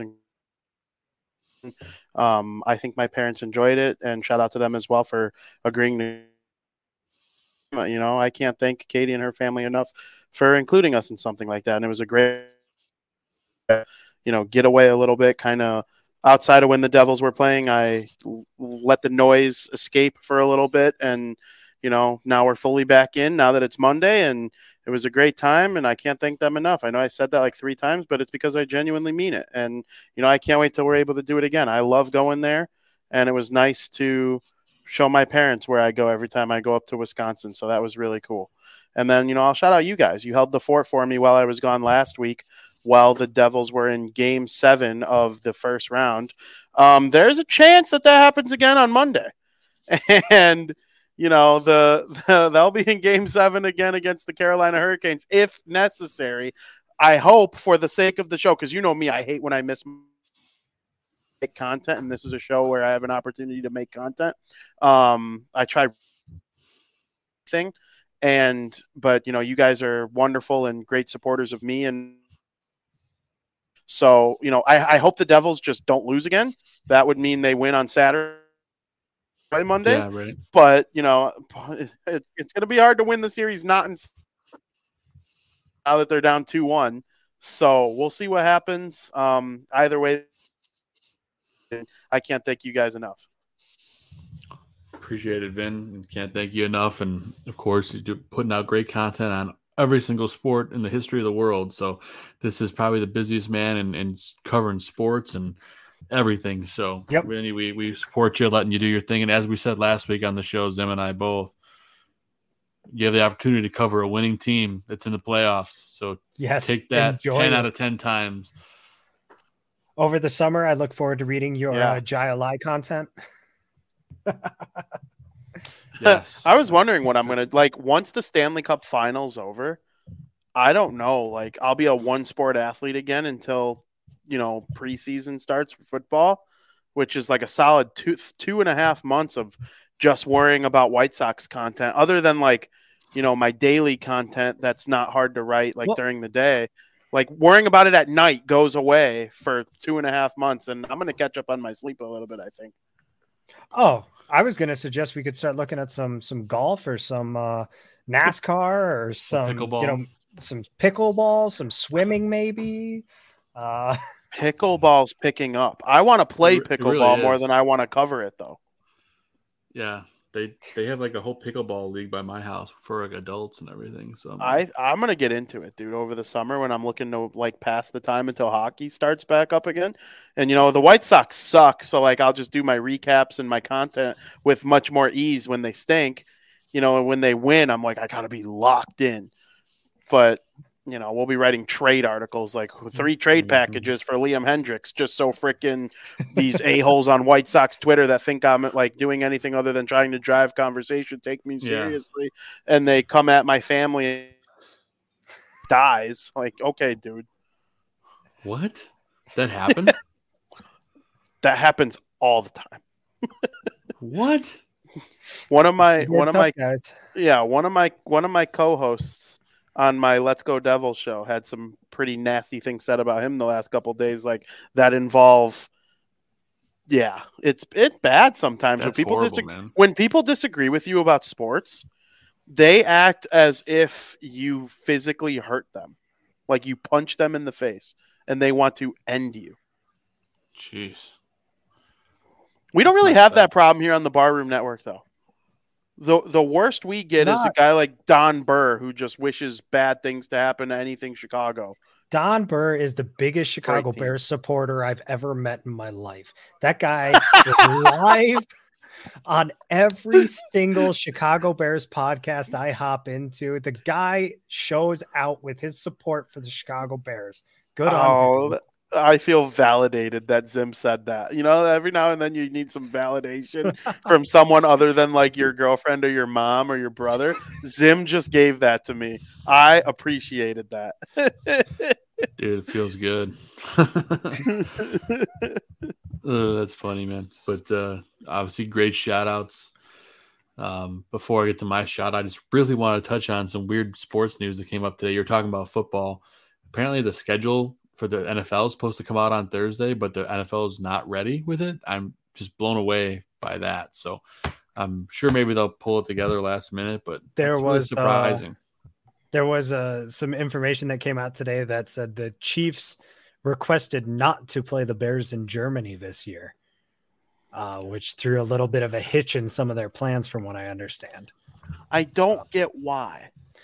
Because of the amount of tourism and money that flows into cities when the Chicago Bears play there. Chicago Bears fans travel. Okay. That makes sense. I didn't even think. I was like, I couldn't understand why, Zim, and you just painted a picture in my head that makes total sense, and I agree with. I was like, wouldn't you want to in Germany? That I would want to. Yeah. No, I mean, so like. It's not that. It's more so that the local economy needs certain things. Think about fan bases that travel. In football in particular, it's like the Giants, the Bears, the Seahawks, the Cowboys, the Packers. You don't want to lose home games to those teams because that's just generating revenue for your economy. Interesting. So. And I know Nashville. And you're a Super Bowl winning team too. Yes. Yes. Yes. And Nashville has become like the hot city in America lately, but people are starting to catch on. The secret's out a little bit more.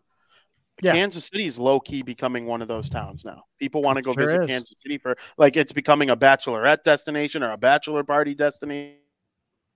Hearing multiple people having destinations there, like people are going there for the barbecue. So like, maybe Kansas City, they're like, hey, let's keep this train rolling. We need Chicago rolling in.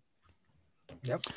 Yeah, so keep it tuned in. We'll see if they unveil the schedule Thursday or not, because I already bought Sunday tickets, so I'm already invested. So, as a YouTube TV subscriber, I already got a discount, and I bought it a year like crazy early to get like another $100 off. So, I'll be watching all the games this year. I'm excited about that. But nonetheless, more football news to come on Thursday. Getting to my shout outs, I'll always do a shout out to my beautiful wife, Catherine. Always my whole world, and love you very much. Our daughter Audrey, who is now walking and running all over the place. It's literally just joy just watching her. We got a water table for her. Like she got a water table for her birthday back in January. We put it outside yesterday. It was a nice day here. Just had the time of her life playing with this water table and splashing and running around our backyard with shoes on. It's just stuff, all moments I'll never forget in my whole life. So love her very much. And our Great Dane Maverick, who's a nutcase, but he is just the greatest dog in the world. Of course, I want to shout out both of you guys, Zim and Vinnie. You guys are my best friends in sports. Love talking with you guys. Love being co-host with you guys. And just the camaraderie we have. And then, of course, we have to shout out our guest, Nick Couzin, tonight, talking White Sox. Great guest. Just spur of the moment thing. I just shot him an invite last week. He's like, I'm off on Mondays. I'm like, dude, that's awesome. Let's do this. So make sure you give him a follow at ncuz on Twitter. Can't thank you enough. And last but not least, Aldo Gandia, the man with the plan, the guy who lets us do this every week. Major shout out to Aldo and then everyone else that was in the chat tonight. We really, really appreciate you. And that's all we got for your show. So we're going to come in under 2 hours today, boys. It could have been a little shorter, but we just kind of went off the rails. But it's kind of how things go here. But for the Salzburg, if I can just try this again. Let's try to sign off again. I can't talk. For the South Burbs Hitmen, I'm Joe Mandel. That's Vinnie Parisi. And the top left is Steven Zim Zimmerman.